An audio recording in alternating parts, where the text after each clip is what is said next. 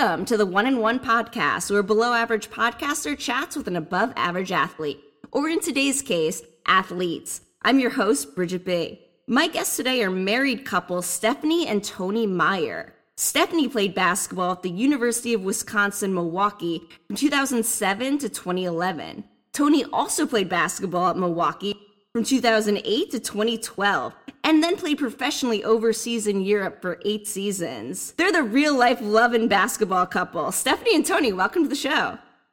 Hi. Hello. Thank you for having us. Yeah, definitely. Thank you. Of course. Now, big question. Have you guys watched the movie Love and Basketball together?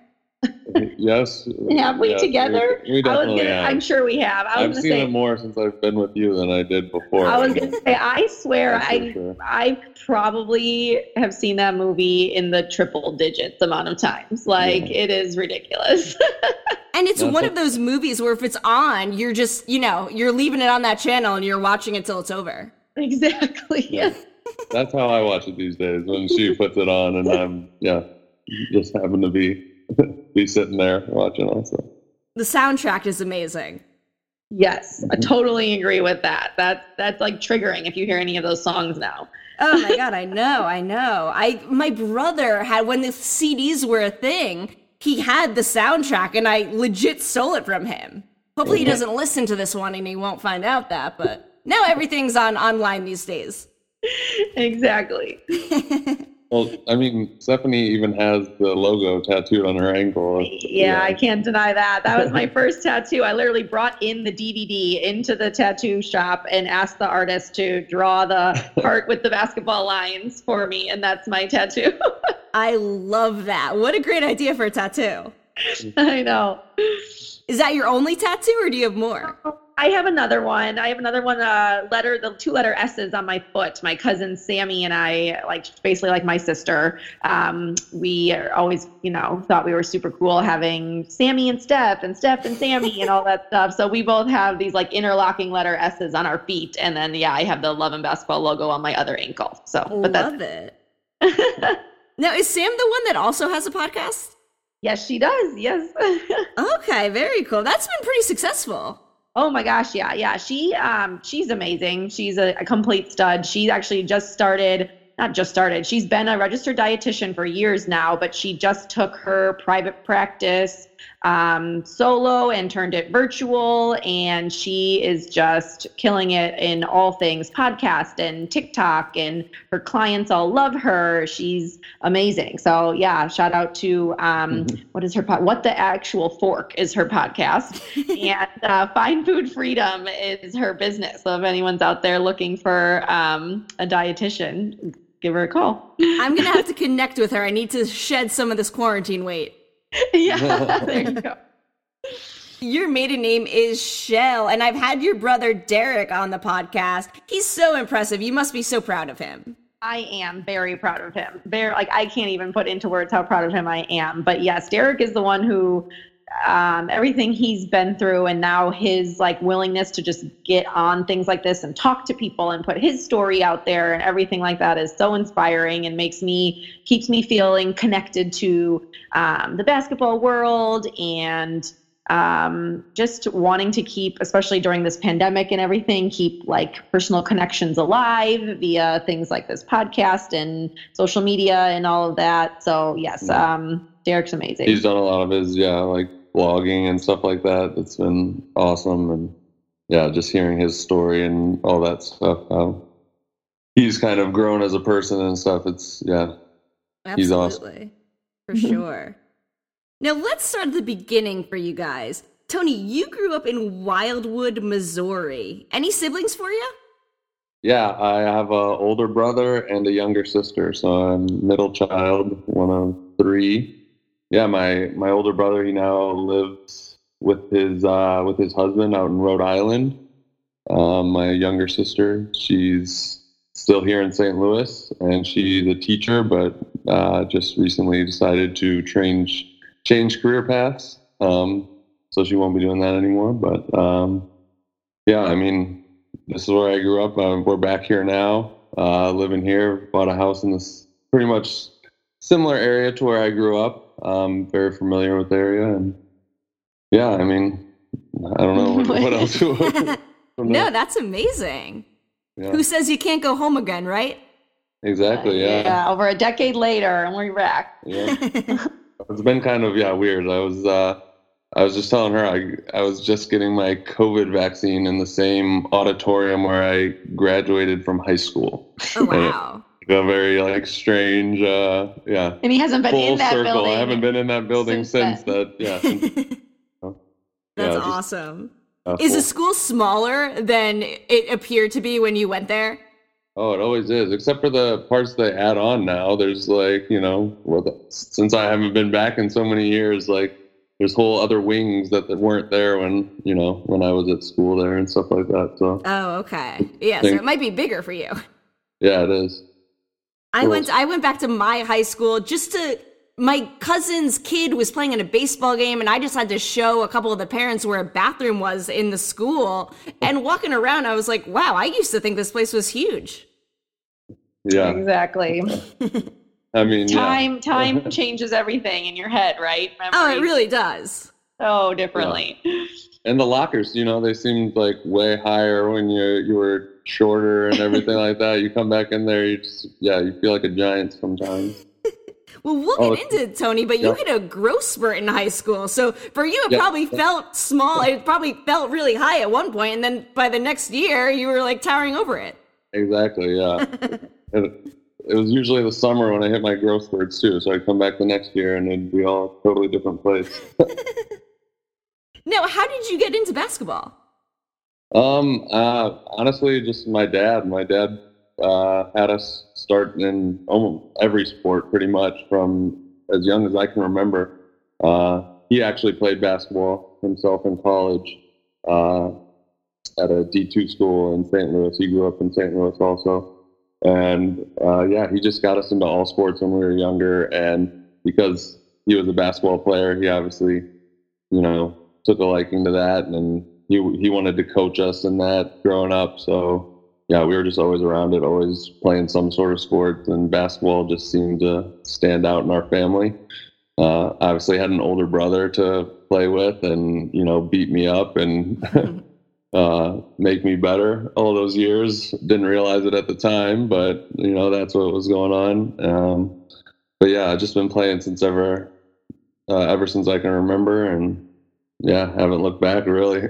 Yeah, that's awesome. So you guys both grew up in basketball families because, Steph, you grew up in New Berlin, Wisconsin, in a family full of basketball players. Derek played D2 basketball, and your parents met playing college basketball. Yeah, there was no option like basketball in my family. Yeah, we were the definition of a basketball family. And besides my parents playing and meeting in college playing, and then my brother playing, we grew up, Derek and I literally grew up in a gym because both my parents also coached for as long as I can remember. At one point my dad was coaching high school boys. And so after school, whenever we'd get picked up from school or after school program, we would spend the night in the gym while he was coaching. And all of my mom coached high school for a while, and to all of her players, 16, 17, 18-year-old girls, those were our babysitters, me and Derek's babysitters growing up. So there was not a day, I don't remember ever a Friday night in my life that we were not at a basketball game, a high school basketball game in the gym. And in Wisconsin too, in New Berlin and in all of Wisconsin, high school basketball was a pretty big deal. I think it still is. And so it was, that was just the activity. That was what we did all the time, my whole childhood. That's awesome. Yeah, the surrounding states of Illinois and Indiana have, a lot of notoriety for basketball, but Wisconsin's got great basketball as well. You're right. It definitely does. Yeah, we've had some big names come out, and just I still think, I look back at childhood and think of high school basketball and just the, camaraderie and the school spirit and the rivalries. And then once you move on from that phase, the friendships I have looking back as my best friends in life, my bridesmaids in my wedding, they also played high school basketball. They weren't even at my high school, but just what it was about and how we all enjoyed being around it. It seemed like a big deal at the time. Maybe I hyped it up in my head, but it was pretty big for us. Yeah, that's awesome that you kept those friendships, because at the end of the day, that's what's most important, right? Exactly. Yes. Yeah, I can't replace that. Absolutely not. Now, did you play anything else besides basketball, or did your parents not allow it? No, it was actually the opposite. I wouldn't have been surprised. No, honestly. it was the opposite. It wasn't like a requirement, but like that we played other sports, but my parents were big into us having something to do after school. It wasn't an option just to come home and do nothing. So if we weren't, we had to pick something extracurricular. And for both Derek and I, it ended up being sports. So I did play 3 sports all 4 years of high school. My other ones were volleyball. So I had volleyball in the fall, basketball winter, and then I did track and field in the spring. Nice. You were a pretty good volleyball player. I believe you were all Metro first team. By the time I was a senior, I had finally got the hang of it. That was what my senior year, I guess. But I didn't even start picking up volleyball like competitively or trying really hard at it until like I was a freshman maybe. So whereas I had been playing basketball since I was 5 years old, I didn't really start grade. So, but I will say I loved it. I loved volleyball so much. Those were some fun memories. And yeah, by the time I was a senior, it clicked a little bit. Nice. Now, you guys both end up playing Division I basketball, so I assume that means you guys were both playing AAU. Can you guys talk about your separate experiences? Yeah, very different experience. Very different. Yeah, I'll go into mine, but just to answer for both of us, like Tony didn't play. Yeah, I didn't. Which is I shocking. played maybe half a season of AAU, and Wow. I really think he's the only college basketball player I know who didn't play AAU. Yeah, and so I tell all my teammates all throughout my career, they're just like in shock that like I never really played AAU, stuff like that. Which I personally think makes his story and how he got to play college basketball a little more respectable and inspiring. I don't know. It's just a totally different path. I wouldn't say that. It was different path. It was a different path. It was harder, but you made it work. But anyways, I played AAU. Again, as long as I can remember, once you could start playing competitive tournaments like all year round, probably 5th, 6th, 7th grade. And I loved AAU. Like honestly, if I look back at all my different forms of basketball, like I think my AAU memories were probably my most vivid, my strongest memories, my best games, the most, I don't know, all everything. The bridesmaids you were talking about. Yeah, all the bridesmaids I talked about, they were all like my AAU teammates. So yeah, I have good AAU memories. That's awesome. It's good that you liked it too, because AAU is every weekend in the summer. You're in a new place, playing tournaments, probably missing some fun things back at home. So really good that you liked it. Definitely. Yeah. I mean, I don't think you could do that if you didn't like it. It would feel awful because you do miss everything back home. And that's probably why I got so close to those girls that I didn't even go to high school with, just because we were spending every day, every weekend together all summer long. Mm-hmm. But, what about yours, Tony? Well, how I can relate to that actually is what I did play most of as in like a club level. I played club volleyball for 2 years. In high school. So like, that's kind of my experience with like the select level stuff. But like I said, yeah, AAU basketball, I played once I started really wanting to play in college. My dad like tried to get me into it one summer, but just didn't work out where, I was going to be able to get on one of the bigger teams. There were only 2 clubs at the time that were really respectable and traveling a lot. So yeah, I just focused on, my dad had a relationship with a D3 coach in the area, and he spent a lot of time with me in the summers training me and stuff like that. And that's how I got to at least be respectable enough of a player to play at that level. And then it was just a matter of me get my name out there to colleges and stuff like that about high school stuff and whatnot. And that's kind of how I was able to, get recruited and things like that. It wasn't until late in my senior year that I went through the recruiting process really heavily, though. Okay. That I would say a lot to not playing AAU. Yeah, that's very different for both of us. Whereas like he didn't even, no colleges like came to his games until the end of his senior year. Whereas like I committed to Milwaukee before my senior season even started. I think I got my offer like at the end of my junior year, and then I committed in the fall before my senior year. So yeah, we had very different paths in terms of AAU and recruiting and getting to Milwaukee, I guess. Yeah, wow. And that's amazing, Tony, that you end up at a Division I school playing barely any AAU. Yeah. I mean, I didn't even play too much in high school. Honestly, I was the sixth man my junior year. It wasn't until my senior year that I really was like I said, a legit player, and I had grown 3 inches over that summer too. So I was finally the right size. And it's actually one of my assistant coaches in high school. He had the year or a couple years prior, before he came back to teaching and coaching high school basketball, he had been selling what is it like? What I don't know what you're talking about. He was selling the software that like breaks down film and stuff for college coaches. And so he had a lot of connections with college coaches, and he was able to get my name out to guys that he had known and stuff like that. And that's a lot of how I did my own kind of recruiting through, word of mouth and just people I knew, the relationships that I had. That's awesome. Yeah, you went to Lafayette High School. That 3 inches definitely helped you out. You're right. And it doesn't seem like much, but in basketball, it can be make or break. Definitely. Yeah, it can be make or break. Going from not even be able to touch the rim my junior year to, growing enough to where, could really make a difference out there. And being that small, I know you hear a lot of stories like this, but obviously I was able to develop a lot of guard skills growing up, being shorter, not getting my height until later in my high school career. So I think that helped my game a lot, obviously, in my development, and, being able to do a lot of the things that stretch four needed to do in the new style of basketball that was coming up. Oh, yeah. The stretch four position is honestly the most important position in basketball these days. And you're a good shooter, too.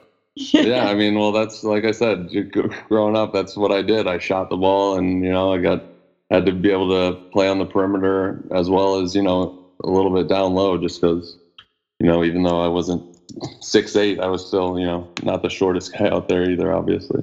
Mm-hmm.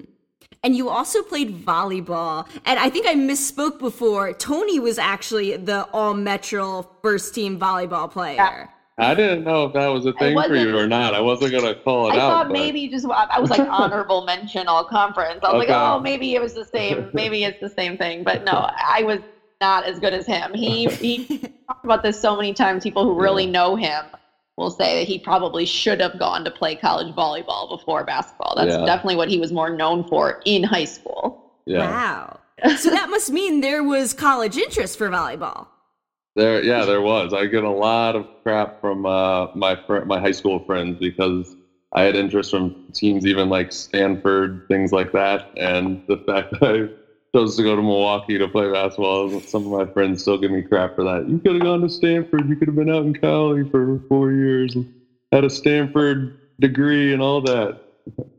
But I mean, I just loved basketball. Like I just had a knack. I was natural at volleyball. It was something that, came natural to me. And I had a great career in high school, but in the end, I loved working at basketball. And if I was going to do it moving forward, I had to love the work that I knew I was going to have to put in. And that's kind of what it came down to for me, I think. Yeah, absolutely. And you should always go with what you like to play more. And okay, you didn't go to Stanford, but then if you went to Stanford, you wouldn't have met Stephanie and you wouldn't have had the 2 beautiful children you have today.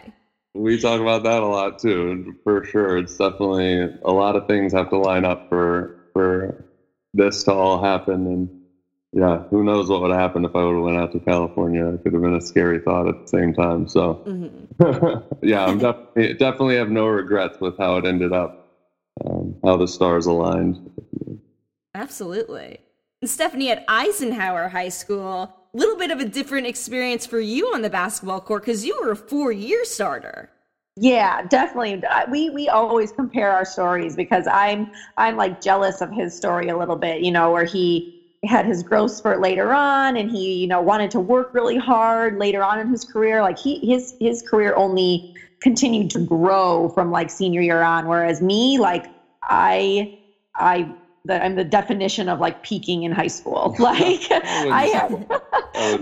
I I just had, like I said, it all comes down to like childhood. Like I was raised in a gym, so I was very talented early on compared to other kids my age. And I think it's very difficult. Like I don't blame my parents for it at all, but it's hard to keep someone motivated when they've just always been the best at it. So like when as little kids and everything like that. So high school for me was awesome. I loved high school basketball. Yes, we were successful. I had played with the same girls too. Like I owe that to my dad, who was our coach the whole time, but I played with the same group of girls, New Berlin Eisenhower youth basketball. So like we had all signed up in 5th grade to be going to the same high school to play basketball together. So from 5th grade on to our senior year, it was the same core group of girls, which really helped us. By the time we were seniors, it was such a well-oiled machine. And yeah, we were good. I mean, we never made it to state, unfortunately. My last game in high school is still heartbreaking to think about, in the game to go to state championships. But it still was, high school was fun, and basketball was a huge part of it. For sure.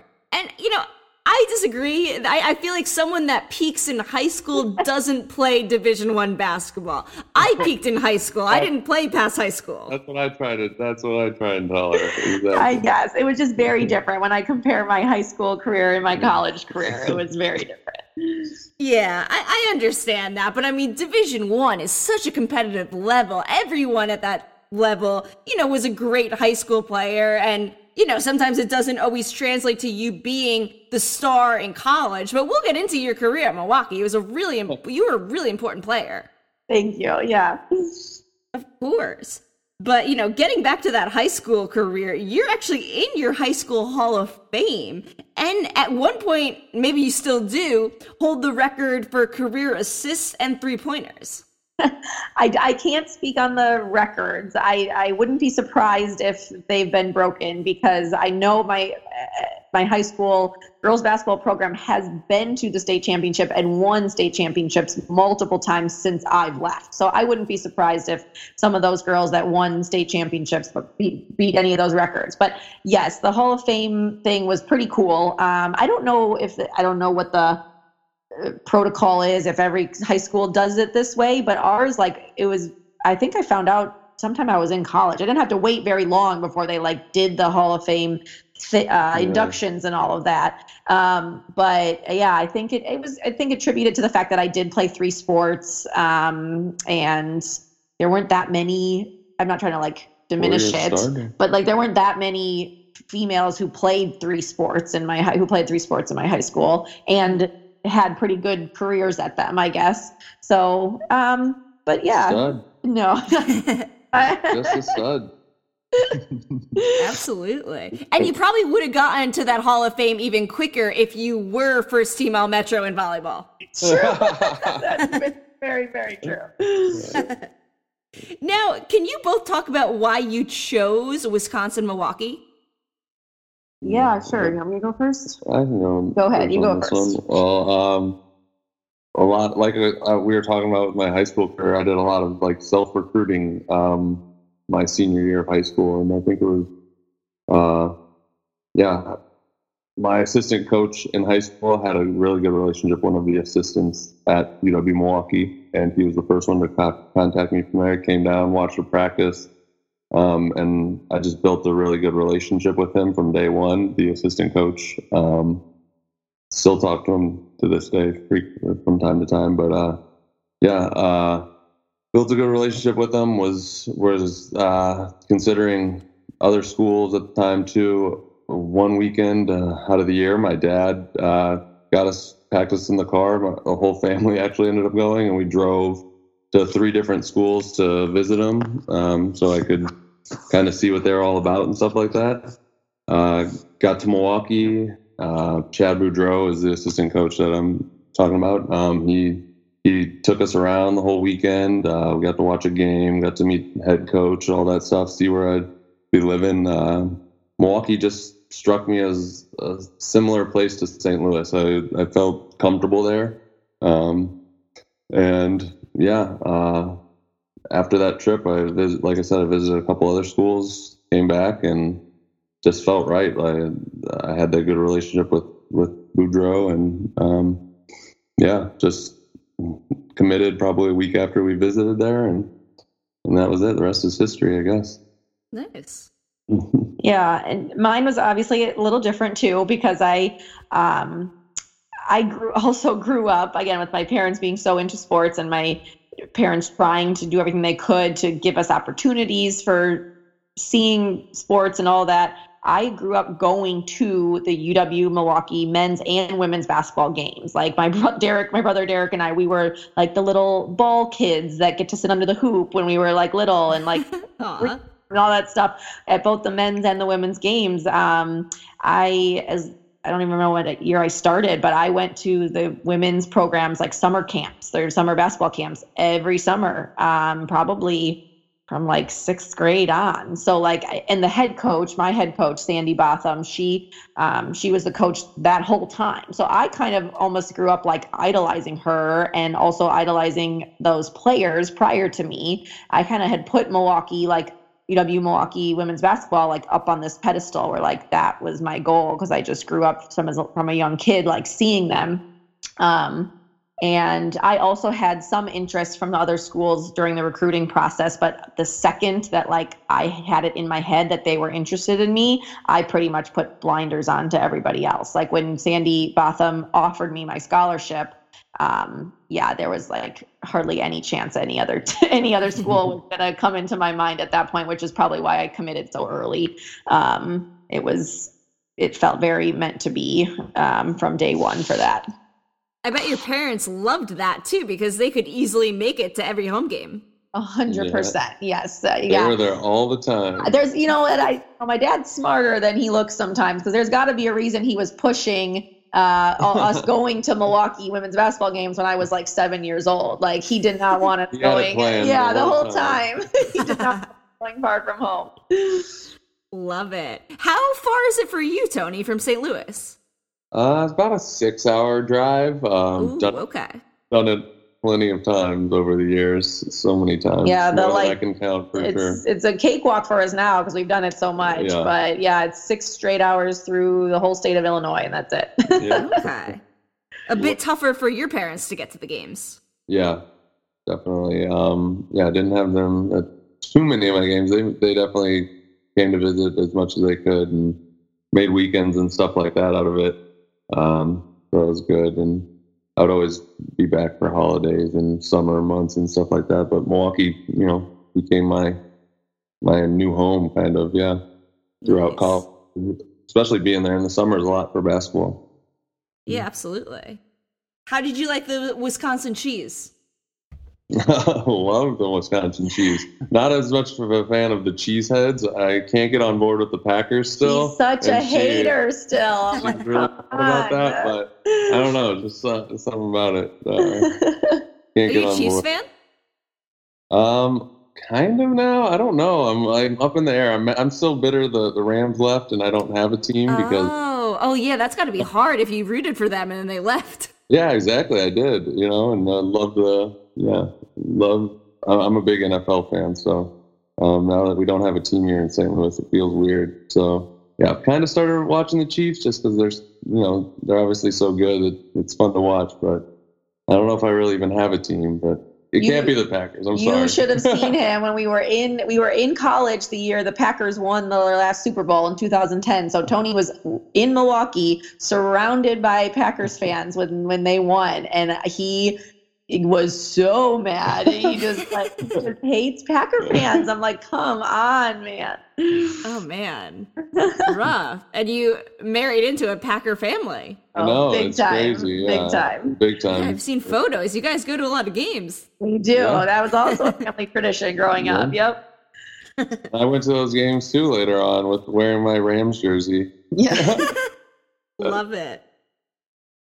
Now, how did you two meet at Milwaukee? Because, Steph, you got there a year ahead of Tony, right? Yes. I'm a year older. I graduated the year before. So, yeah, I was already there. And Milwaukee, too, it's a big school in terms of number of students, but because it's a commuter campus, not all students live there, it's it seemed a lot smaller in that like all the athletes, everyone knew each other, everyone hung out together because there weren't that many students like living on campus, especially in the off seasons and everything. So, and as basketball players, you're usually required to show up on campus early and in the summer to get summer workouts in. So we first met like right when Tony moved up there. Summer before my freshman year. Yeah, because my roommate, other basketball player, and I, we were living in the dorms in the summer also, and Tony and his roommate ended up living in the dorm right below us, like one floor below us, and we just all started hanging out. But it was, it was like a couple years into college before we became anything more than friends. I mean, I don't even know if we have a story about like the first time we met or like first time you laid eyes on her. Like it wasn't like that at all. That sense of love in basketball, but no, we just, it's like she said, we started out as friends. We just knew each other. Like men's basketball team hung out frequently with the women's basketball team. And we always had a good time. We're close friends and just grew closer over the years. And eventually it, just kind of evolved into something else. Nice. So it sounds like that cliche saying where the best relationships start as friendships is true in your case. 100%. I definitely say that. Yeah. I mean, I think I said that in my brother's best man speech that I gave for his wedding. Like that's best advice I can give is marry your best friend. And I think I can say that. We did that. We definitely did that. Yeah, it was weird too. For a while, it was almost like we were like fighting it. Like we were young and stupid, and we were like coming up with all the reasons why we like. I particularly wanted to keep acting young and stupid. Right.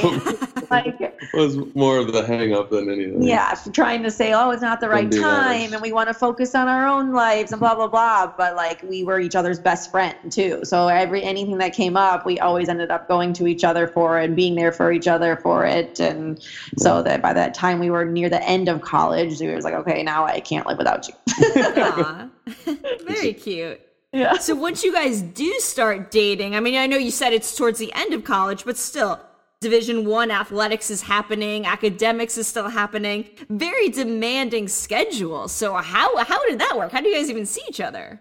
Yeah, you're so spot on with that. It was hard. I think we officially started dating like my whole senior year. It helped that she lived right across from the gym her senior year. My whole senior year we were dating. That was like our first year dating, and I think because we were both in the same circumstance, it wasn't like it was one-sided. So there was no like hard feelings or anything. We just knew that's how it was. So, we relied a lot on, we didn't even have iPhones or smartphones back then. We literally had those little like flip phones with the T9 texting and all that. So like we texted a lot. And then we kind of moments in between class sometimes, just like hanging out, like catching up in the union or something like that. A lot of sitting in the locker rooms, just like hanging out, waiting for ice baths in the training room. All that kind of stuff. But it was just, I think it was a mutual understanding, especially early on, that that's why we were there and that was priority. And any minute we weren't at the gym or at class, we were together literally every minute. Yeah. So.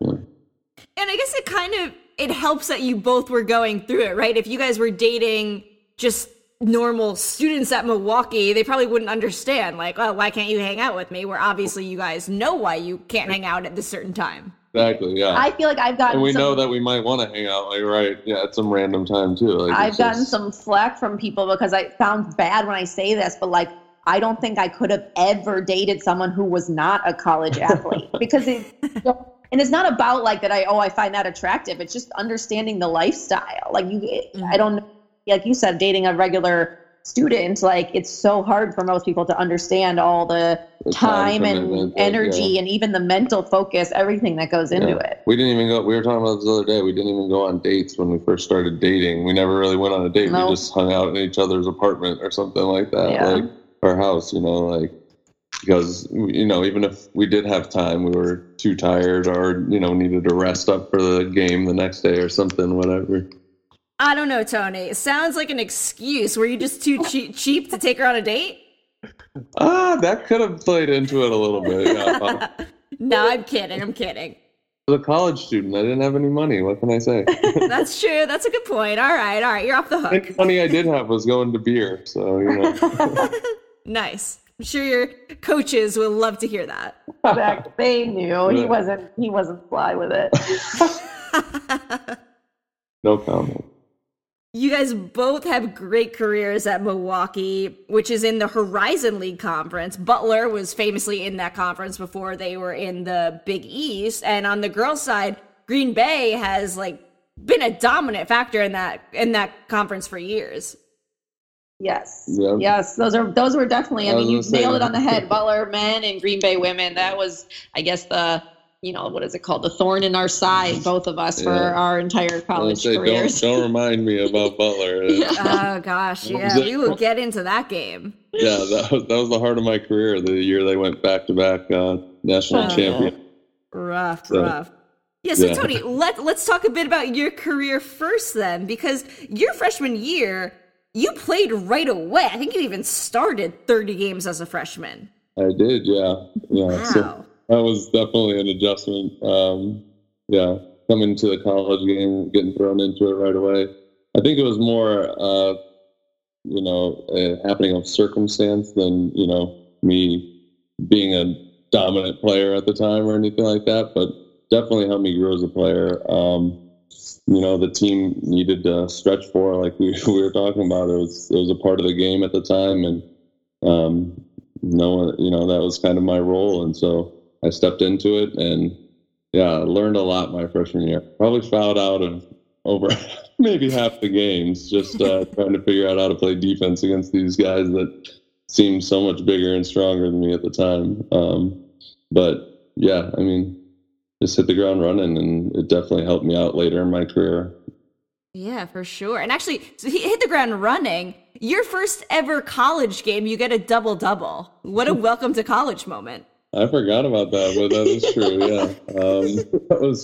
I don't even know. That's not something that commonly happened in my career, even, honestly. So that was kind of a wild circumstance that happened. But, a very cool thing. I remember it was against UC Davis, actually, in a preseason tournament.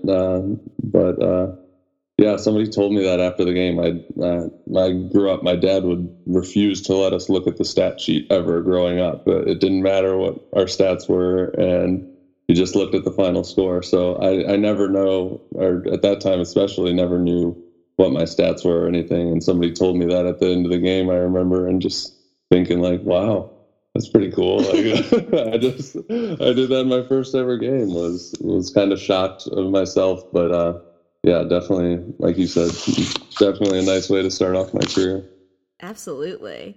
Your sophomore year, though, in 2010, a bit hampered with an ankle injury. I think you got hurt twice. Was it the same ankle and kind of same injury? Yeah, same ankle. One of the worst.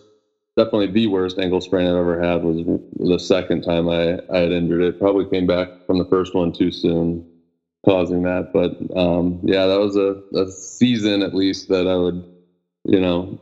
wouldn't mind forgetting. But definitely learned a lot from that year too. Obviously, still have lingering He has zero issues from that.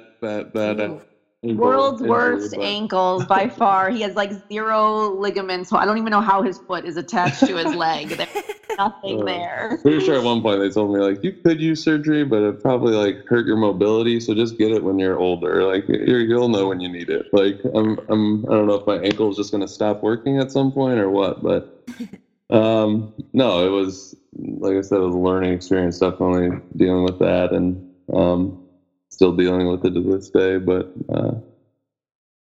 honestly, a bad sprained ankle is worse than a broken ankle. Yeah, and it was a high ankle sprain too, is what it's called, and it's just they say it's almost better sometimes to have a small broken foot or something like that than coming back from a high ankle sprain. So it just definitely took its toll, but obviously I was able to overcome it and go on to have a pretty long and successful and pretty decently healthy, knock on wood, career.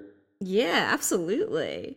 Junior year in 2011, great year for Milwaukee. You guys win the conference championship. unfortunately, you end up losing the conference tournament championship to Butler, who, as you mentioned before, goes on to play in the national title game. I believe that was for the second time, right? They played in 2010 and 2011? Yes. Yeah, that was their second time getting there. That was that year. And we had beaten them twice in the regular season in conference that year, too. So that hurt a little more.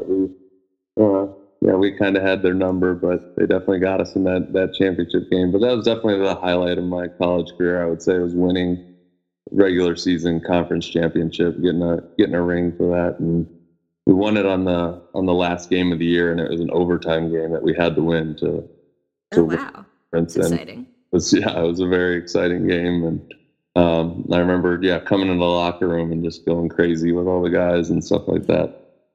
It was an away game, so and then we flew back to Milwaukee and just enjoyed fun time. Yeah. Reading between the lines on that one. No, I'm kidding. We kind of trailed off there. Didn't go fully down that road, but it was we definitely celebrated. Now, going through that experience, I have to ask: are you a proponent of the conference tournaments, or do you think the winner of the conference regular season should advance to the NCAA tournament for mid-majors?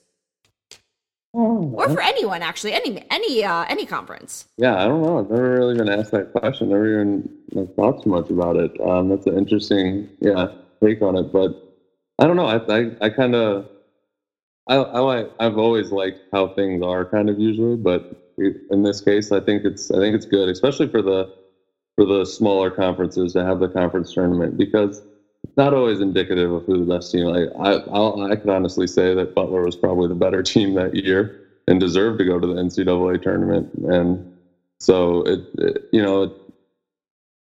the best team isn't always going to win the regular season, and having the conference tournament, I think it makes it more exciting. It's part of the March Madness feel as well as the actual tournament too. So I don't know. I think it's good how it is.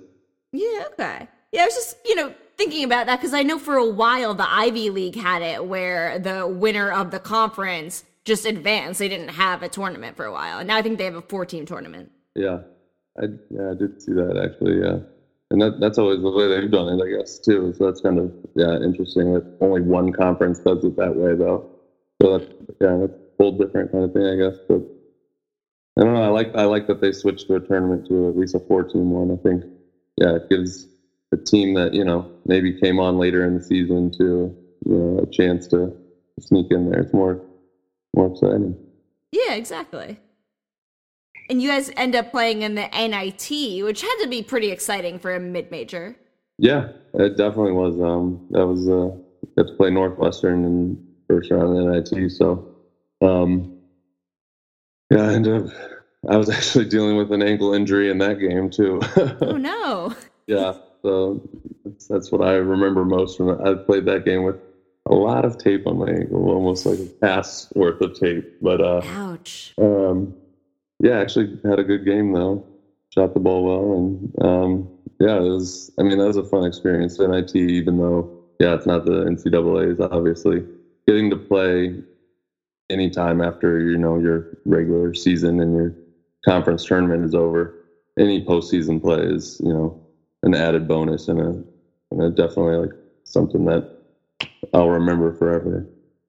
Oh, absolutely. I'm a big proponent of, continuing your season as long as you can. I hate when teams turn down the NIT because, I don't know, they feel like their program's too good for it. I hate that.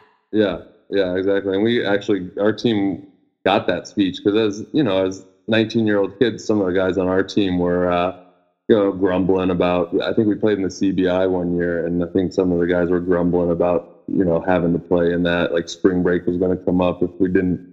If we won one of the games, we might have missed our spring break or something like that. And I remember the coaches getting wind of it and just chewing us out about, just appreciating the opportunity to keep playing and things like that. And it really is true. Like, it's an honor to keep playing. And I agree. I don't understand when the team would turn down an opportunity to, continue their season. Mm-hmm. Yeah, no, I don't get it either. Your senior year, 2012, you led Milwaukee in scoring, which is really important because we're going to talk about it soon. You end up playing professionally, so that year, definitely the stats you had impressed them. Yeah, I mean, I think so. Even though I didn't end up playing professionally straight from my basketball career, but that's true. Yeah, I mean, it's kind of, I've heard this from some agents. I don't know if I totally believe in it, 'cause I think you can work and make a difference, but there's like a certain minimum amount of points at a certain level that, teams overseas are kind of like looking for. So to have that stat line my senior year and just have those numbers, more attention grabbing for those teams overseas that don't get a chance to see you besides on tape and things like that. So yeah, it was important that I had that year, I would say, statistically, to kind of prove to teams that, I belong playing at a higher level. Yeah, you definitely proved that. Finish your career with over 1,000 points, grabbed almost 500 rebounds, and hit almost 200 threes. So really impressive career. Thank you. I didn't know. That's a nice little reminder. Yeah, exactly. Yeah. Wow. Your dad probably didn't let you look at the stats, so you didn't know. Yeah, exactly. That's what I'm saying. Like, I don't know. It's weird. I don't want to be weird about it. But yeah, I don't even I didn't know those stats even until you just kind of said that probably. So I definitely knew the 1,000 points because that was a memorable game for me, and they made a big deal about it. So that was cool. But yeah, it's a good reminder that, it was a great career, and yeah, wonderful 4 years. One that I wouldn't replace for anything, for sure. Nice. Now, Steph, let's get into your career at Milwaukee, because you have an impressive career as well. First off, you're a 4-year captain, which is insane to me. Like, how are you named captain as a freshman? Insane. Yeah, it was okay. It was given a nice opportunity that year, but just to put it in a little bit of perspective, like, again, a reminder, backstory, my parents were coaches, coached me my whole life. I feel like coaching is as much in my blood as playing, and I've always been described as like a coach on the court. That's how every coach I've ever had has described me, how my teammates have described me. So that like leadership role has always come very natural to me. I honestly think I've been a captain on like every team I've ever been on. And it's not even just like, on the court or my performance, but I'm also just like, I'm that A-type personality that a lot of people don't like too, or I'm just like I'm very organized. I'm this one sending out, the text messages to the team to make the group message, make sure everybody knows when practice is, where we got to be, what time, like the mama bear to the whole team. That's just my personality, honestly, and that's come very natural to me. And I've also never been one to like look at age or feel like because I'm a freshman that I'm not allowed to do that, like that I should let a senior do that. Like if no one is texting the team saying what time practice is, like I don't care that I'm a freshman, I'm going to do that and make sure everyone knows. Because if one person's late and we all have to run for it, I'm going to be mad. So yeah. That came natural to me. But they also had a situation where my freshman year, we only had 2 seniors on the team, both great players. They played a lot for us and did a lot for us, but also just personality wise, they were quiet. They didn't want that role or responsibility. So I very vividly remember the practice where my coach kind of went off on us and she went off on the seniors and was like, there's no leadership on this team. Like, raise your hand right now if you want to be the captain of this team. And I raised my hand. So like, because I wanted it, it was me and one of the seniors are the only people that raised our hands. And so the coach was like, I want someone who wants to lead this team. So that's how I got my foot in the door as a freshman to be a captain. And then it stuck ever since then. And I took that job and that role with my team all 4 years very seriously. Yeah. I love that. The guts as a freshman to raise your hand. That's awesome. Well, thanks. I guess, again, I knew it wasn't going to be as much on the court a thing, but I knew I could handle everything else about off the court and in the locker room and all that kind of stuff. Yeah. Was that tricky, though? Like, I know, obviously the other kids didn't raise their hand, but did you ever feel like some of your older classmates teammates didn't really like listening to the new kid? Yeah, in a way. I think part of me was always a little bit worried about that, but I also had great teammates most of the 4 years, and I think they understood. It wasn't like I don't think I ever portrayed the thought that like I was trying to take anyone's spots. And like I said, it wasn't really about anything on the court. I didn't play my freshman year like at all. So I knew all the older girls, they weren't afraid of me. Like it wasn't coming for their playing time. It wasn't anything like that. It was just, I basically took care of, like, I was always the middleman between the coach. So like when everyone was in the locker room, like mad at what coach was saying, I was just kind of like the middle voice saying like, hey guys, this is what she meant. Like, don't take it personally. Let's focus on this, and kind of like reshaping everyone's mindset. It wasn't anything. Most girls were just focused on what they were doing on the court. And I don't think anyone was worried about me or threatened by me with that. Okay. You mentioned not really playing much freshman year. You played in 11 games. That's got to be difficult, right? Going from this high school star to, not really seeing the court as a freshman, which, I mean, a lot of freshmen don't do. What Toni did is not the norm. Right. Right. Yeah. It was a very difficult year. I think, mentally, that is a hard year. And I think, like you said, most freshmen don't get playing time, but I still think it should be something that's talked about more to freshmen, and that they need to be more prepared for that, because it is a huge mental adjustment that I don't think most 18-year-old kids are prepared to handle or prepared for. It was, there were a lot of low points that year. And I remember my roommate and I, she was also from the Milwaukee suburbs also. So we played against each other. We were in the same conference in high school, and we ended up being roommates together at Milwaukee. And she was in the same boat as me, where we just like weren't getting minutes. We were struggling, and it was a lot of like crying and frustrating nights in our dorm room that year, for sure. Yeah, no, it is tough, but obviously you stick it out, Was transferring an option for you? Did you consider it? You know what? I think the what's the word I'm looking for? Like the optimist in me was like thinking, I was looking into options, but I think the realist in me knew I wasn't going anywhere. Like and Milwaukee was still like a dream location. I still loved my coach at the time, and like, my family was nearby. So I remember looking into other programs, but I also could it was totally in my control. It wasn't like I was going to become a better basketball player if I went to a different school. I still wanted to play Division I. I still wanted my scholarship. I didn't want to like put that on my parents or anything to go like down a level where I would have to pay for any of the schooling. I was very, very privileged and very fortunate in having my scholarship, and that was important to me. So I remember looking at schools and looking at rosters and seeing if anyone had an opening for my position, but I don't think I ever really considered going anywhere. Okay. Yeah. I mean, sounds like you enjoyed your time there. You're 4-year captain, even though you didn't play as much as you would have liked, still a great experience. 100%. Yeah. Wouldn't have changed it for anything. Like it was like Toni said about his high school, it was a learning experience for me for bigger things in life. Like I said, I look at it as I peaked in high school. I didn't realize, but it didn't, click how hard I would have to keep working to maintain the level I was at as a senior in high school.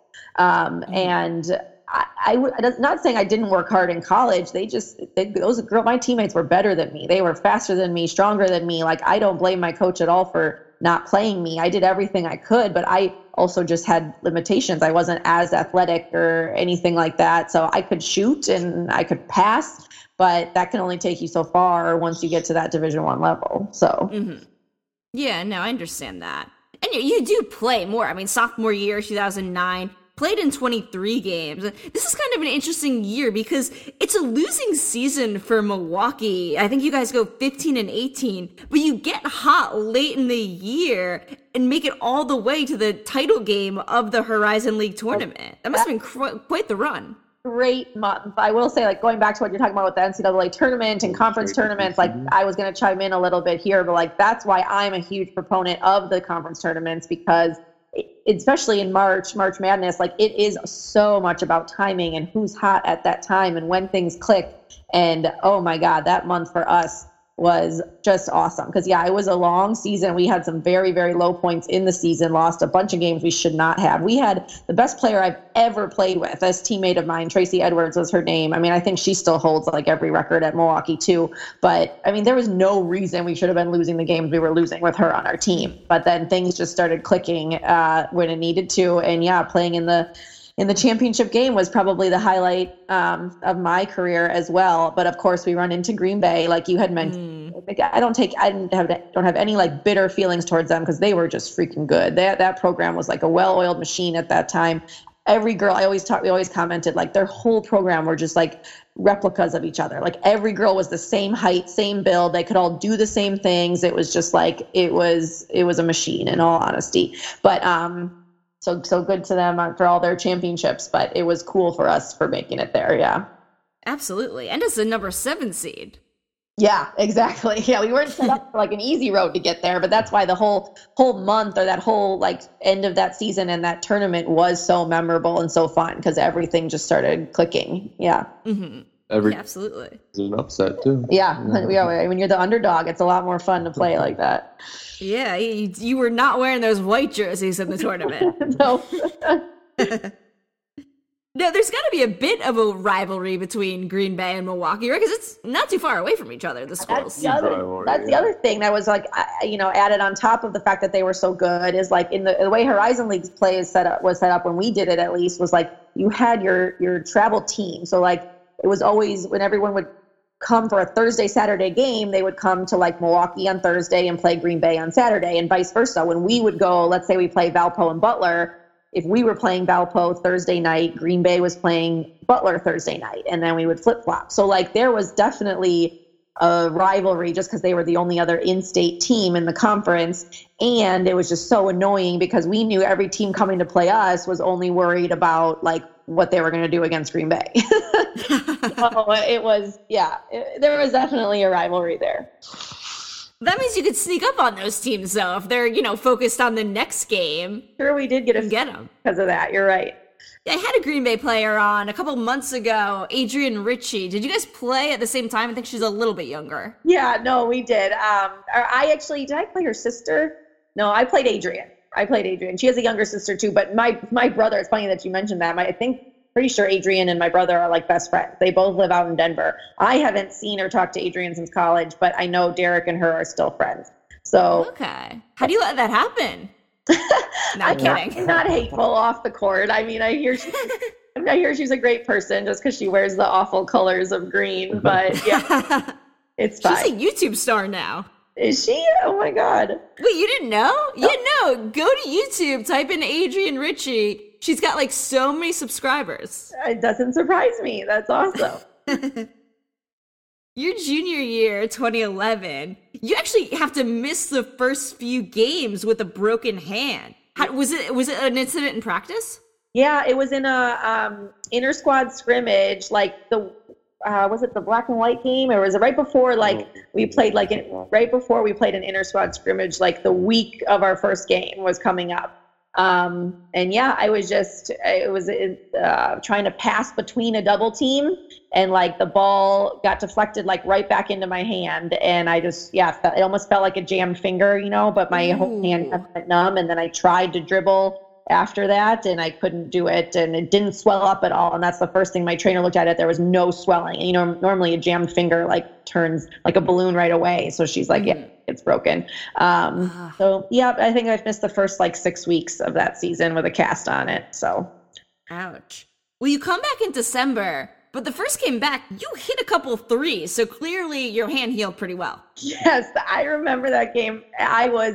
Oh my God, was I gassed. I was so out of shape, which is so bad because I broke my hand. I had no reason not to be in shape. I could have kept but like it's not game speed. It's not the same. So I wasn't, playing in games. And we were playing at Dayton, and the starters, I guess, didn't start off so hot, and coach was mad. So she like benched everybody and put the bottom 5 people on the bench in the game, and just to like prove a point, and left us in for like I swear to God, it was the whole second half. It was 20 straight minutes. I didn't come out of the game.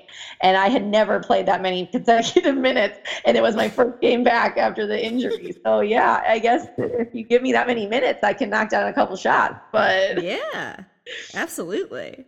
You got a couple starts that year. I think they were the first in your career. Yeah. Yeah, junior year was the first year I started some games. And I think, like we had talked about, it was just took some time to learn, like the learning curve of and being a veteran at that point, being an upperclassman. And I was always the calm on the floor for my teammates. We had some younger players that were really talented, but just needed a little bit of calm. So I think that's where I came in that year and took on that role to start off, this tip gets a little crazy from tip off on. So I think I remember my coach having a conversation with me about that's why she wanted me in the starting lineup at that point. Yeah, that makes sense. Yeah. I like that. Now, your senior year, you play in 24 games. One of the most exciting of them has to be the one against Valpo on senior day. Sure you remember that one. Yeah. Yep, we had 5 seniors, so that was awesome. It was perfect. All 5 of us started. It was also during the Think Pink month, so we were in our pink jerseys. And yeah, I mean, any senior night, any senior will say a senior night is always probably one of the most memorable games. And our game just happened to be like a buzzer beater. I think Lauer it was either a buzzer beater or she hit a shot with under a minute left or something like that. It was down to the wire. But all of it just lined up perfect that day. And if everyone's family's there and everything like that, it was a fun day. Yeah, what a way to go out on your home court. I know it was. Yeah, and I think we knew at that point that we weren't even like gonna make our conference tournament or something. Like we knew it was our last home game. I don't think we knew we weren't gonna be playing at home. So that was also pretty cool. Very cool. Yeah, and you finished your career being the first, and I assuming at this point the only 4-time captain in program history. So again, such an impressive career. Thank you very much. Of course. Now, after you both graduate, you do some pretty interesting things. Tony, you alluded to it. You don't go out and play professional basketball right away. You actually take your 5th year to play college volleyball. Yeah. Explain this, please. Yeah.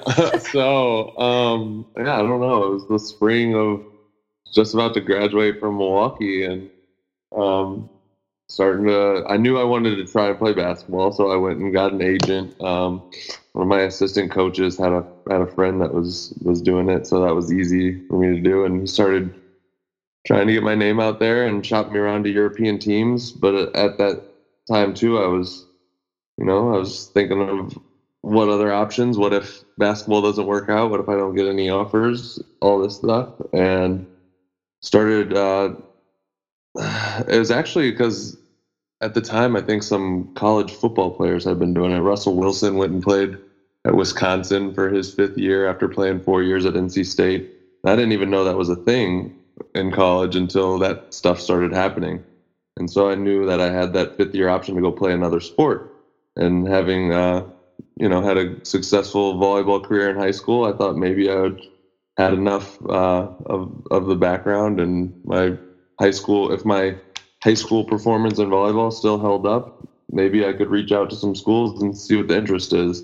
So I reached out to every D1 volleyball program, and one of them, Quincy, in Quincy, Illinois, they actually have a Division I men's volleyball program, and they got back to me, and they were able to actually offer me scholarship money to complete my master's in business. Also, I got my undergrad from Milwaukee in finance, and thought getting my MBA would, help me out.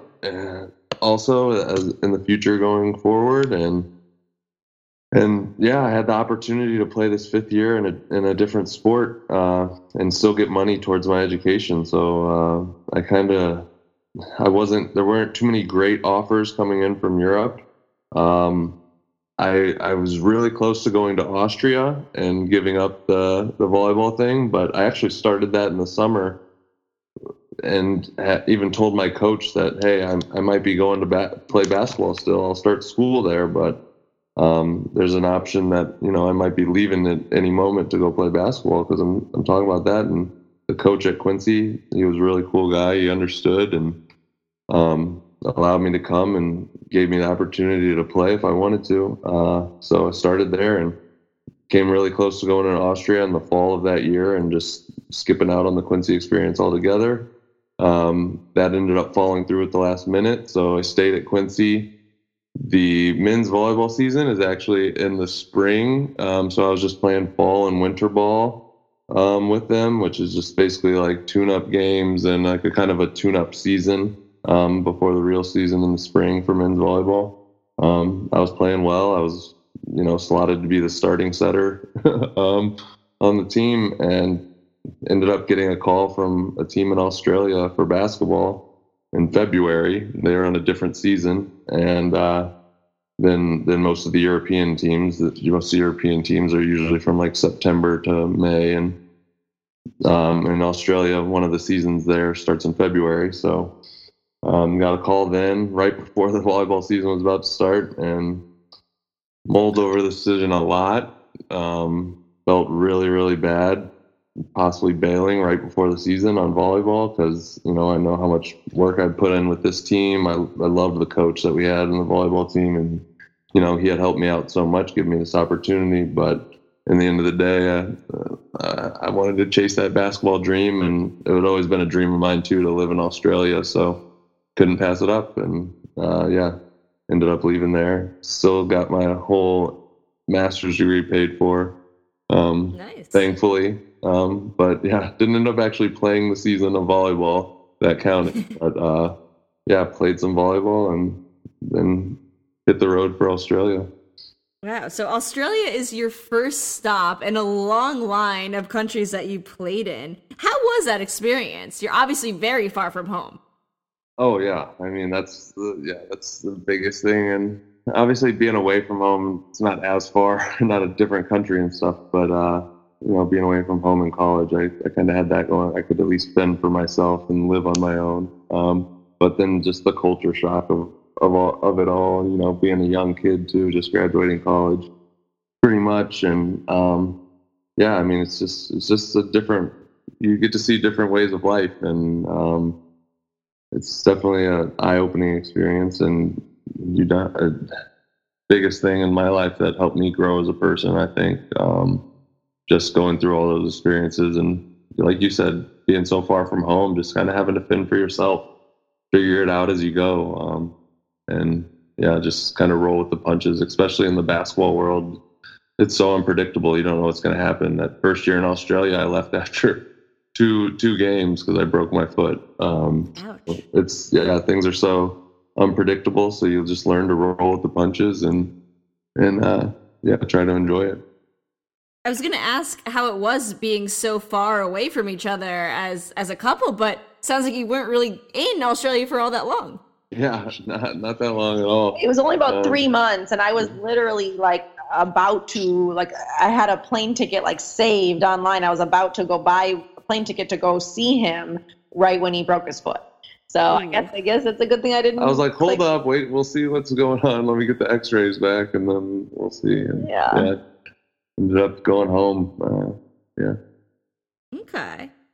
So we'll get back to your career, but Stephanie, after college, I feel like you make this natural step, right? You're four-year captain. Then you get into coaching. You coach at Hillsdale College in Michigan, where actually your brother was playing at that time. Yes.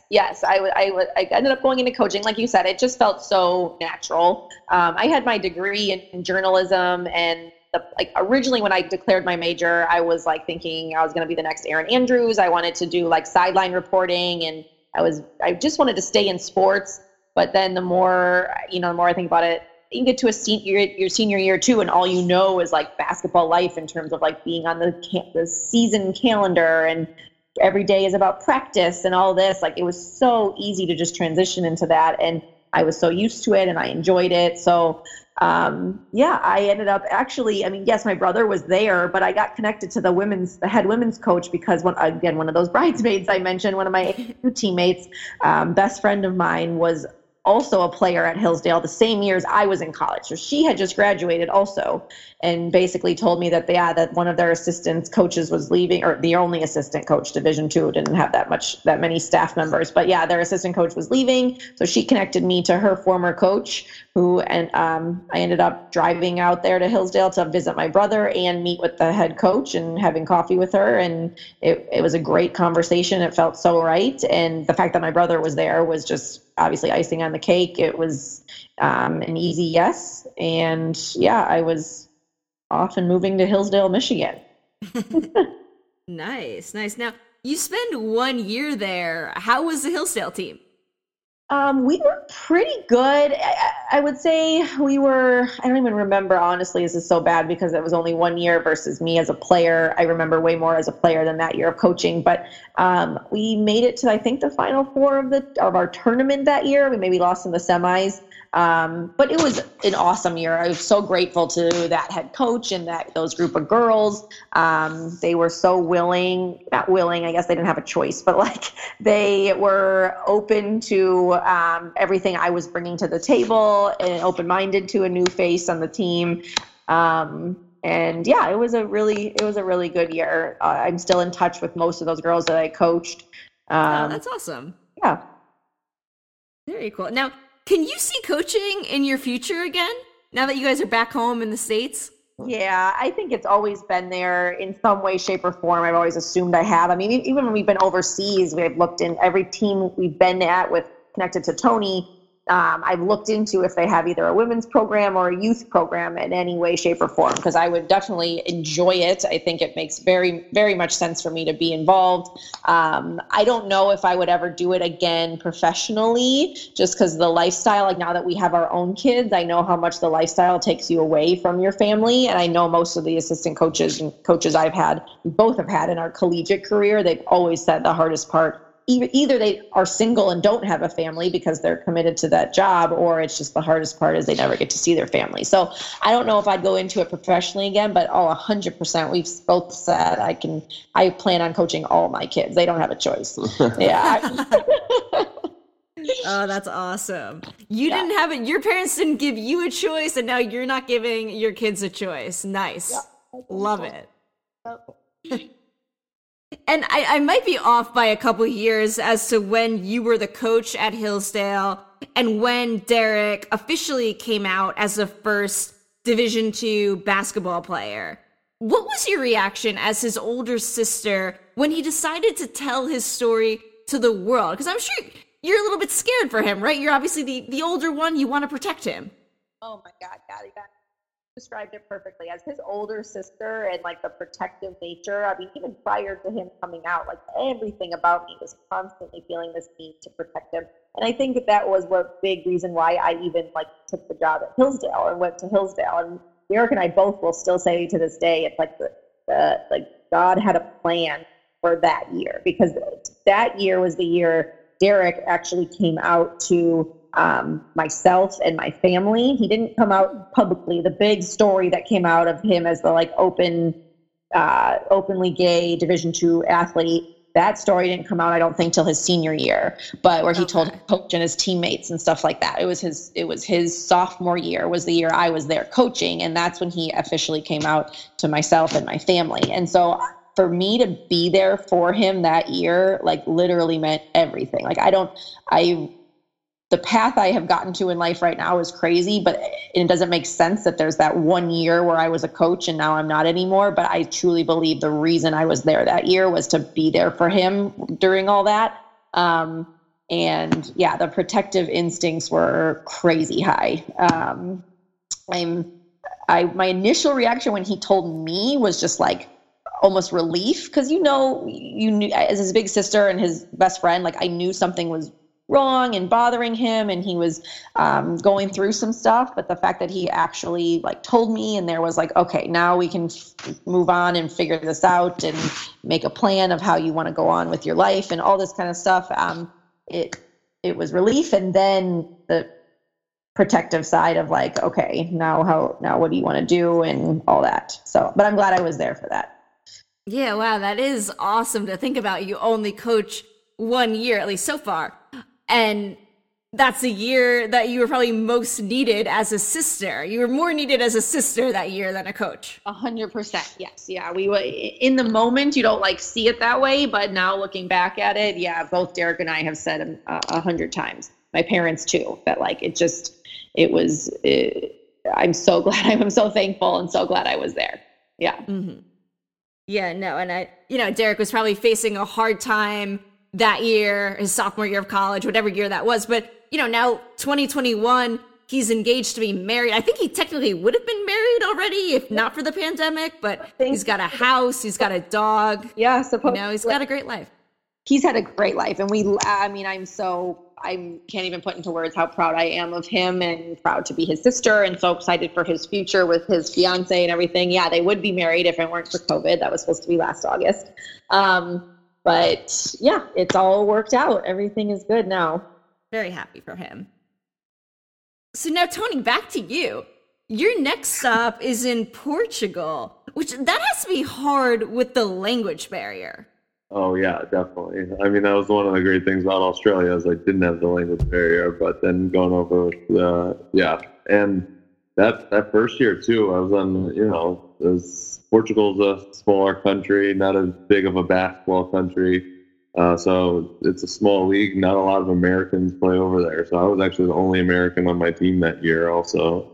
So wow. Dealing with that's hard. Barrier a lot, but I had a really great group of teammates. Even like I said, they were all Portuguese guys, but I actually lived with two of them that they're still close friends to this day. I would, still follow their careers and everything like that. And yeah, it turned out to be a great group of guys and really good coach that year too. One of my favorite coaches I had overseas. That was just the tough thing about that year is just being away from Stephanie, obviously. Yeah. That was the first full year we were like really that far apart and everything like that. So, Steph, at what point do you officially join him overseas? Yeah, officially join him overseas wasn't until 2015. So Portugal, that was his first full year. We went through about 3 years where things were just questionable. I don't know. It was in every way, shape, everything. Our location, our jobs, everything was up in the air. She was still working. I was still working. So even when I left Hillsdale, I left coaching. I basically hit this point where I was I need to figure out what life outside of basketball looks like. And I wasn't happy in the city of Hillsdale. It was really hard for me, adjustment going from living in Milwaukee, Wisconsin to living in Hillsdale, Michigan, all of these things combined. Plus, I'll be honest, Tony was graduating. So a huge part of me was drawn to just go where he was going and try to make our lives connect and work better and everything like that. And so I was looking for a career myself at the time. And I was letting him focus. Or he was, Australia, then Portugal. He was trying to make the basketball thing work, but I was not going to pick up and go over there without everything else lined up. And he wasn't. He was, like I said, he was living with, he said, he was living with two teammates. There was nowhere for me to live with him. Yeah. There was not an option for me to go there. Yeah. I did get to go to Portugal twice and visit, which was awesome. But the first 3 years of his career, so Portugal, first two full season, Portugal and then Poland, those 2 years, he was over there by himself and I was here. So we did the first 3 years of our engagement, the first 2 years, we were engaged 3 years, 3 years total. Mm-hmm. First 2 years of the engagement, we did long distance. We weren't together during that. I just did visits back and forth. Okay. Yeah. That's gotta be tough. Yeah, we got engaged right after I left Australia before I went to Portugal. Yeah, it was tough. But it was 2015, right before our wedding. So our last year of engagement that I finally stopped all attempts at having a career in the States and just was a full-time basketball wife at that point. Love it. Yeah. Now, wait, quick. I love a good proposal story. Tony, how did you ask? Oh my God. Nothing too exciting. I was a nervous wreck though. She was actually working for a company in Chicago at the time, and we were living in Milwaukee with her parents. And I took the train down one afternoon after she got off work on a Friday, took her to dinner, and proposed at the table right when we sat down. I couldn't have sat through the whole meal. I was I wore a suit jacket, which she should have known something was up. I never wear like a blazer. Like I just like decided to put that on, and yeah. But I think like I've always said, part of it why I decided to do it was just being in Australia, even just for those 3 months and away from her for that whole time. Like, just kind of made me realize I didn't want to be without her, obviously. So, aw, that's very cute. It was, he did it well. Yeah, he did it really well. It was just timing for us. It wasn't necessarily the proposal itself was a big deal. It was just like the timing. Like you said, he was right after he got back from Australia, right before he was going to Portugal, and the whole spiel he gave me was I think basically, we kind of both needed to know where we were at before I was going into this crazy career of bouncing around countries. It was more the form of commitment. Like, okay, we don't know where we're going to be, what we're going to be doing, what life is going to bring, but we're going to do it together. So Oh, I love that. Yeah. So then, Steph, when you officially join him, is that the stop in Greece? Because if so, that's so smart of you. I know, right? I definitely had it all That's for planned. sure. No, not planned at all, but oh my God, am I happy it worked out that way. Yes, it was his first season in Greece. He ended up playing 3 total in Greece, and I got to live with him in all of them. And I'm jealous. Yes, it was. Oh my God, our connection to that country now is amazing. So yeah, I got to live in Greece for the 2015-16 season. And then we got married right after that one was our wedding. So nice. You get married in Wisconsin. Uh-huh. Nice. Well, all right. Yeah, sorry, go ahead, Tony. No, he forgot where it was. Yeah, Lake Geneva. I forget where it was. Yeah, that was in Wisconsin. I'm sure he wasn't doing most of the planning, right, Steph? That was up to you, as it should be. Yes, yeah. Now, you guys travel quite a bit over the years as a married couple. I mean, tell me about some of the places you were and cool experiences you had. Oh my God, I don't even know. I got to think of some good ones, but yeah, just traveling in general has been kind of our thing over the last decade. Like since committing to this life overseas, and we're both so appreciative of it and grateful of it, and the way it's like opened our eyes and our minds to all the different ways of life has been something I never thought going into this was going to be like our biggest reward out of the whole thing. It's completely changed our viewpoint on so many things, and I'm so grateful for that. But I guess 3 years we lived in Greece. 1 year we lived in Czech Republic, and 1 year we lived in Poland. So those were the years we were together. Yeah. But we visited everywhere else too. What were some of your highlights? What would you say? I mean, basketball is a whole different thing. I travel a lot of cool places. He's been 10 times more places than me. Playing in all the different, especially the years that I played in the league, the European leagues, international leagues, where we traveled to other countries to play and stuff like that. I got to see a lot of cool places. But I mean, those years in Greece, we did a lot of traveling when we could, with breaks in the season and stuff like that. I remember Stephanie was, unfortunately, I guess, but still an amazing trip, was sick with like morning sickness from her pregnancy when we traveled to Santorini for a weekend. Her parents were actually visiting too at that point. And it was more of the small town, like Santorini is definitely a tourist location, but like it was more of the small town places that we just stumbled upon, or we were told by locals, like, you got to check this place out. We're also kind of like foodies. So like we always would try to find the good restaurants everywhere we went, and like local stuff. Like Athens was awesome, but to be honest, I wouldn't like want to go to the major cities again. Prague, I did love. Prague was amazing. Prague was one of my favorite cities. I would describe that as like a melting pot. Like you didn't necessarily know you were in the Czech Republic. There were so many different cultures and like diversity there, and different kind of restaurants and art and all that kind of stuff. Prague was very cool.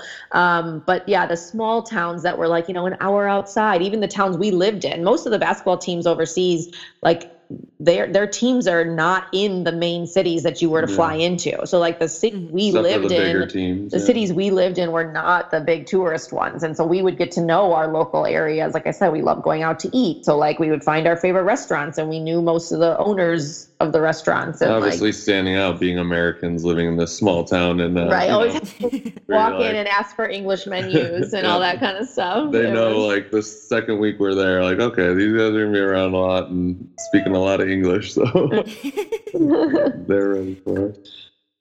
That's amazing. You guys had a lot of great experiences that you'll look back on and just like always remember. Great memories. Oh my God, so many. We still, I mean, it's been a really hard transition. We've been back in America almost a year now since we flew back last year. This year. And we have a lot of, we're missing out. We are missing it. We are looking constantly like, where were we a year ago today? Where were we years ago today? And all of that stuff. So many memories like that decade of our life. I mean, it was 9 basketball seasons for Tony. I was with him for 5 of them. That whole part of our life we're so fortunate to have, and the memories I hope last for like I hope we don't ever forget any of it. But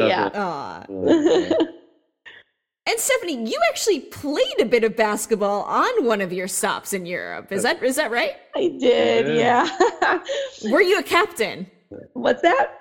Were you a captain? I was like a captain. Oh my God. I would say so, basically. No. I was not the captain. Officially designated anyone. No, we had like it was an awesome year. I wasn't the captain there, but that was so fun. We had like it was a mix of like literally like 21-year-old girls, and then like we had a couple like moms on the team too. Like it was not like we weren't paid or anything, but it was like second division women's league in Czech Republic, and we had so much fun. And those girls are still some of my great friends. They visited me in Poland last year. It was, awesome. I'm very grateful for that year too. Yeah.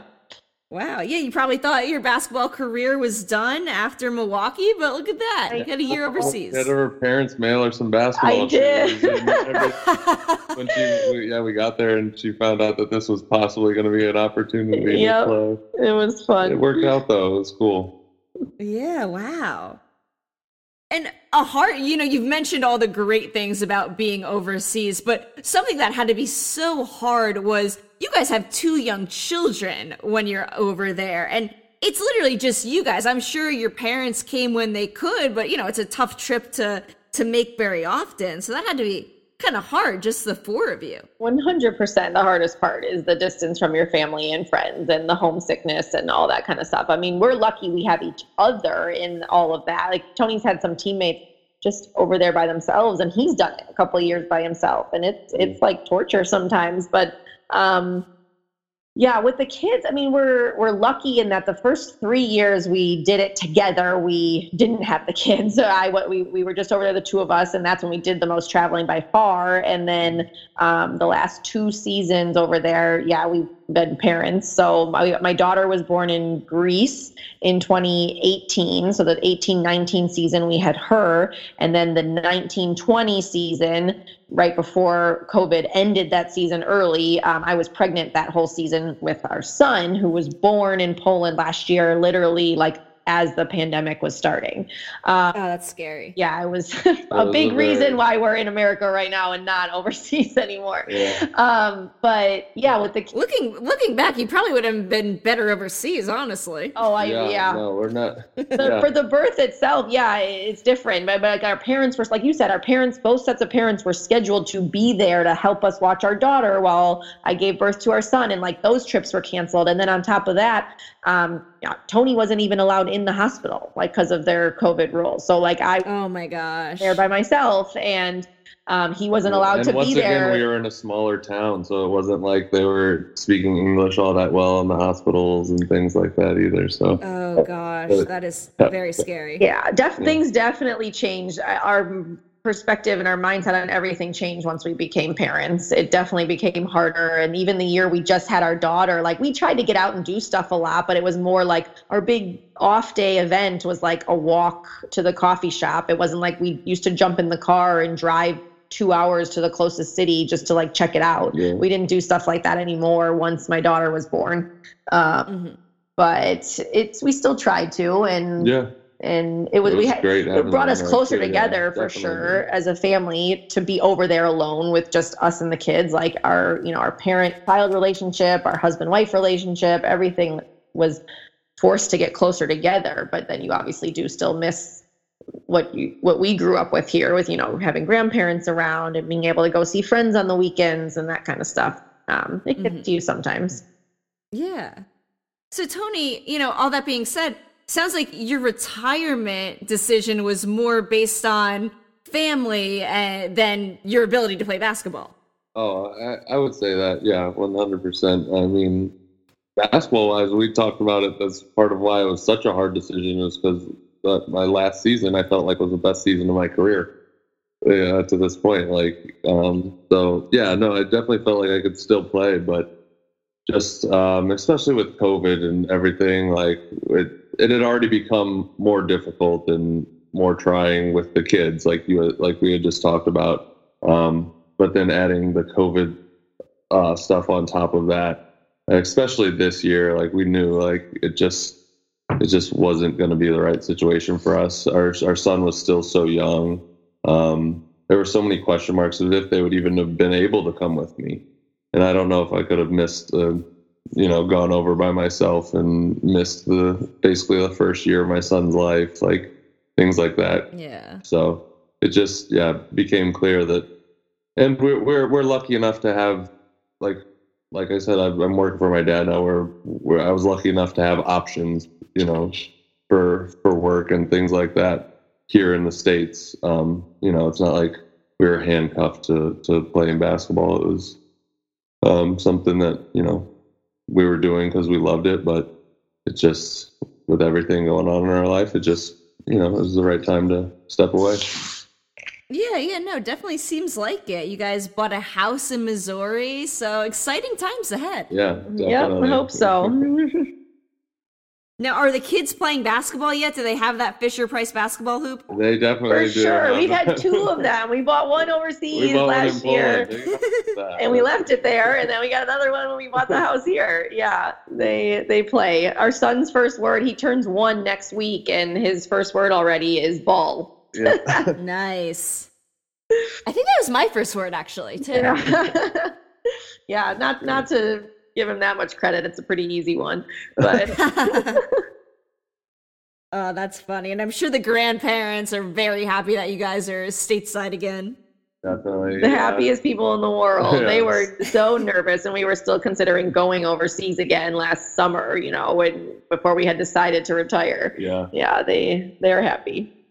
Yeah, I can't imagine their nerves when you guys were having your son in that situation. Gosh, being even farther away, Tony couldn't go in the hospital, but they're, wow. Yeah, exactly. I asked my mom about that now. She's like, I can't even talk about it. It's just, aw. Yeah, no, I can totally understand that. I think my mom would have the same reaction. Exactly. You guys, I have loved our conversation. I like to end the podcast with a couple fun questions. How does that sound? Sounds great. All right. Now, when the kids are in bed, what TV show are you guys currently watching? Currently, we watch a couple that are Chef started. We haven't watched the first season yet. Current. We have Top Chef just started. We watch. Well, I make him watch The Bachelor and Bachelorette and all that. And This Is Us. We're kind of softies for This Is Us. But then we also try to binge watch some of the Netflix ones and stuff like that. We just purposely have not started any because we know we do not have time for TV anymore. Mm-hmm. Yeah, it gets tougher. We're like, okay, time to go to sleep. You're too tired. Yeah. I feel like the next question I had, I at least know your answer for football. I was going to ask, what professional sports teams do you root for? Obviously, Steph, you have the Packers. Yes. Tony, you kind of have the Chiefs. Yeah. What else? Yeah, I guess. Well, Cardinals. Yeah, I'm definitely a big St. Louis Cardinals and Blues for hockey and baseball, 100%. I love that St. Louis is such a baseball town. Cardinals fans are amazing, and just whole experience in the summers here is great. Yeah. And then basketball, NBA team I've always rooted for has been the Spurs. Ever since I started watching basketball, and Tim Duncan and David Robinson. Yeah. We didn't have a team in St. Louis, and my dad liked the Spurs too, and so we watched them every once in a while. And that's in my family. We had season tickets to the Milwaukee Bucks games growing up. So I've always been a Bucks fan, and then with Giannis Antetokounmpo there, and us living in Greece, he's literally like God in that country. So yeah, great connection. So we watch a lot of Bucks. To see the Bucks. We watch a lot of Bucks games now too. Yeah. Nice. Yeah, I like the Bucks. There you go.